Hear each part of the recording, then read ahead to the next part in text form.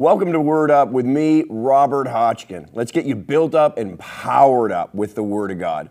This episode's scripture is Luke 22, verses 60 to 62. And this is what the Word says.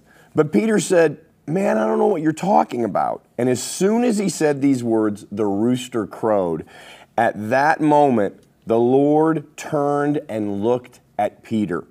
Then Peter remembered that the Lord had said, "Before the rooster crows tomorrow morning, you will deny me 3 times." And Peter left the courtyard crying bitterly. This is such a rich passage of scripture, but here's what I want you to get from the word in this episode. Even in our worst moments, even in our greatest failings, the Lord is right there. The Lord is always there for us. He always cares. He will not turn away from us, even in our worst moments and greatest failings. That's what we're seeing here. Peter has just denied Jesus for the 3rd time. Even after when Jesus told him he was going to do it, and Peter had said, "Oh, not me, Lord. I would never deny you." And here is Peter's greatest failing, greatest humility, greatest punting it, just blowing it. And he realizes and remembers what he said, and then he even boasted that he wouldn't do it. But in the moment that this is going on, it says, the Lord at that moment turned and looked at Peter. Now, I want you to catch this in the context of Old Testament Numbers 6 and the great blessing. Remember the great blessing where the Lord says, "Hey, Moses, call Aaron here, and I want you to pronounce this great blessing over my people, that I will turn my face to them, that I will smile upon them." Now, this is all in the context of the Nazirite vow. If you go back and you read number 6, you're going to see that what stirs God's heart is that Israel is going out of its way to consecrate and dedicate itself to the Lord. And the Lord's heart is moved. And the Lord says, "Hey, Moses, get Aaron to pronounce this amazing blessing. Let the people know I will bless them. I will be gracious to them. I will protect them." But the best part of it is he says, "Tell them I will turn my face to them and I will smile upon them." Now, in the New Testament, we see Peter, one of God's strongest men who's really confident in himself and in his faith and in his walk with God. We see him completely, utterly, and totally blow it. We see him deny Jesus not once, not twice, not 3 times, even after boasting to the Lord himself, "I will never deny you. I would die before I deny you."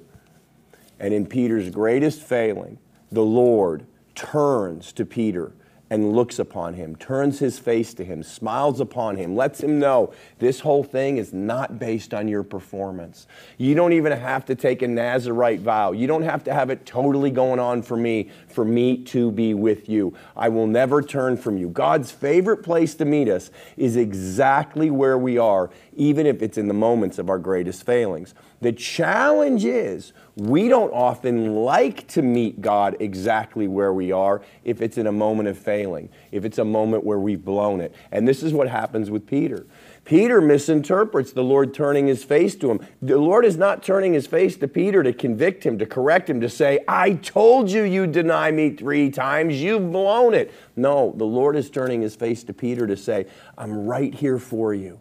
I'll never, ever, ever draw away from you. I'll never turn from you." Our relationship is not based on your behavior, not based on your performance, not based on your perfection. It's based on I love you because I love you because I love you, and I'm always here for you. And there's nothing I want more than to meet you exactly where you are. Even if it's in your failings, I'm right here for you. Turn to me so that I can bring healing, so I can bring understanding, so that I can help you continue to walk into victory with me even in this moment. But Peter's not able to receive that.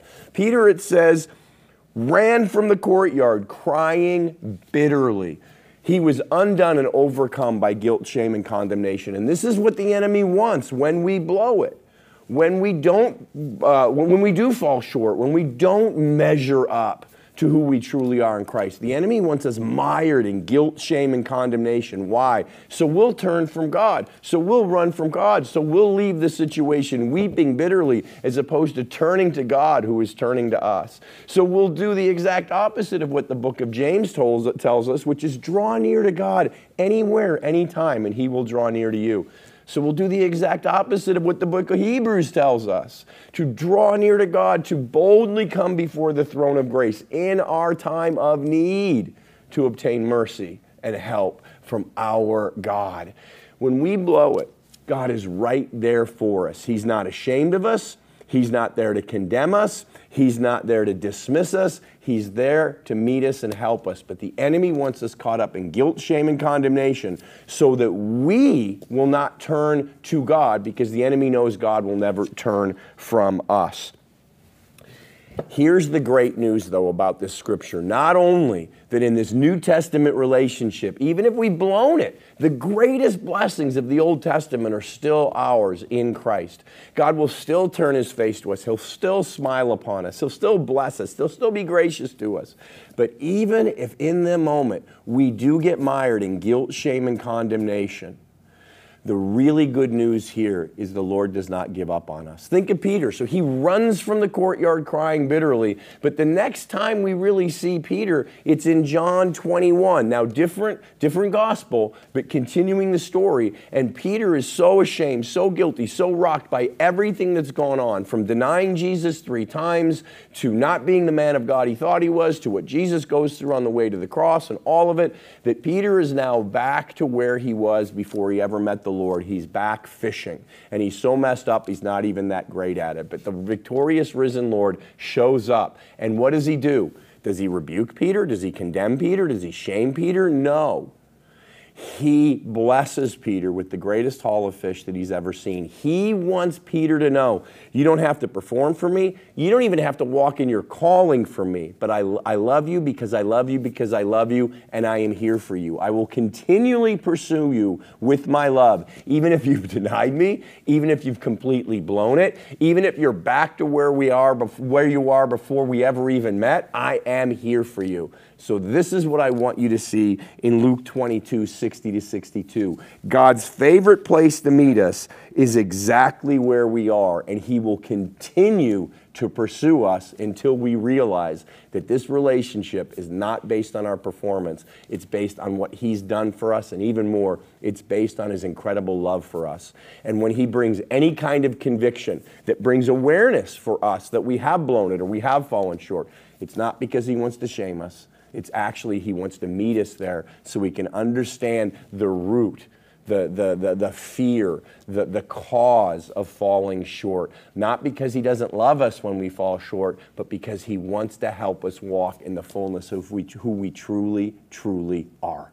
Ready for more? Go to roberthodgkin.com for more teachings, more resources, and more information about Robert Hodgkin Ministries and Men on the Front Lines.